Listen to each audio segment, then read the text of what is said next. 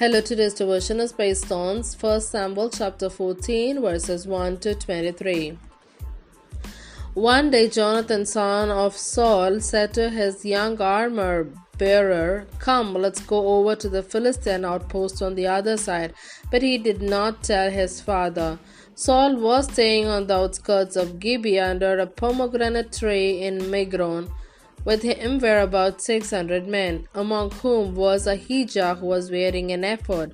He was the son of Ichabod's brother Ahitub, son of Phinehas, the son of Eli, the Lord's priest in Shiloh. No one was aware that Jonathan had left.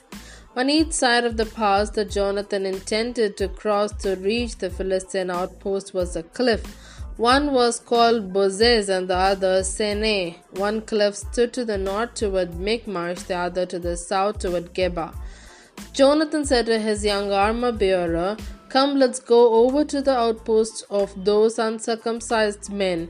Perhaps the Lord will act in our behalf. Nothing can hinder the Lord from saving, whether by many or by few. Do all that you have in mind," his armor-bearer said. "Go ahead, I am with you, heart and soul."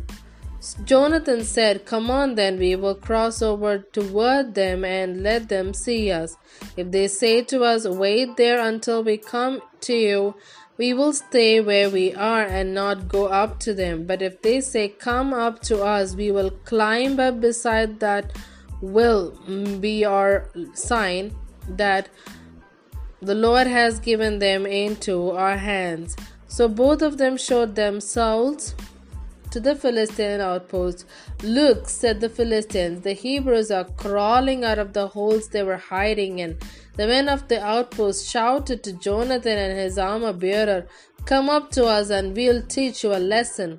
So Jonathan said to his armor-bearer, "Climb up after me, the Lord has given them into the hand of Israel."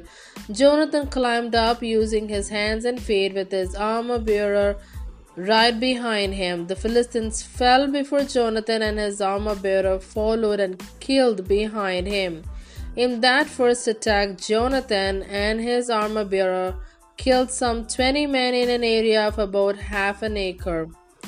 Then panic struck the whole army, those in the camp and field and those in the outposts and raiding parties, and the ground shook. It was a panic sent by God.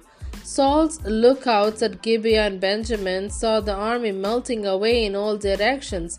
Then Saul said to the men who were with him, "Muster the forces and see who has left this." When they did, it was Jonathan and his armor-bearer who were not there. Saul said to Ahijah, "Bring the ark of God." At that time it was with the Israelites. While Saul was talking to the priest, the tumult in the Philistine camp increased more and more. So Saul said to the priest, "Withdraw your hand." Then Saul and all his men assembled and went to the battle.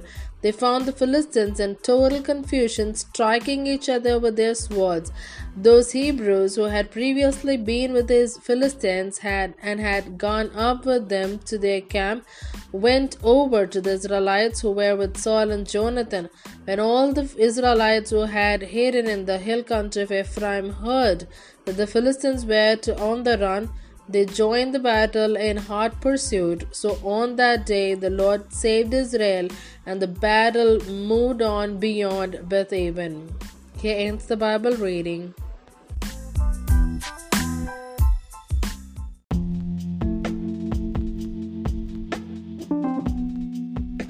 The Lord delivered Israel that day.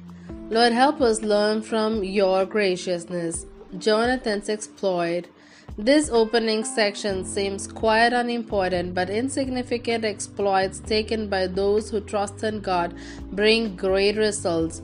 How may we have the courage of Jonathan? The terrain is described in detail. Jonathan did not tell his father his intention to go into the Philistine camp. In contrast to Jonathan, the bold, brave king was simply sitting under a pomegranate tree. Saul and the priest with the ephod sat back while Jonathan bravely trusted God. Panic in the Philistine camp.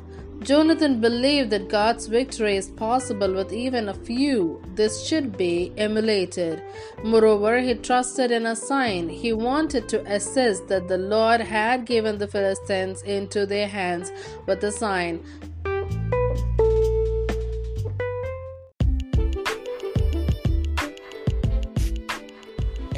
Jonathan did not want to proceed without the Lord's affirmation. Another point to be noted is that Jonathan considered the uncircumcised to be rooted.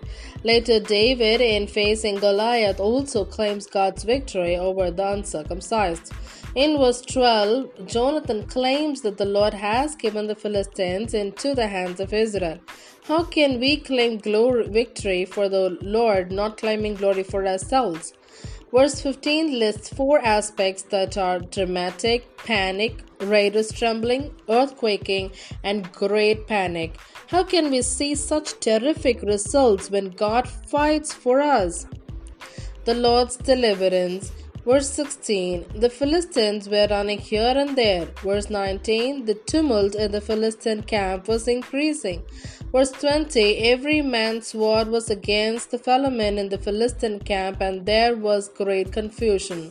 The clinching statement in verse 23, so the Lord delivered Israel that day. Lord, help us recognize that nothing can hinder you from saving us. Lord, also help us attribute victory to you and to you alone. Amen.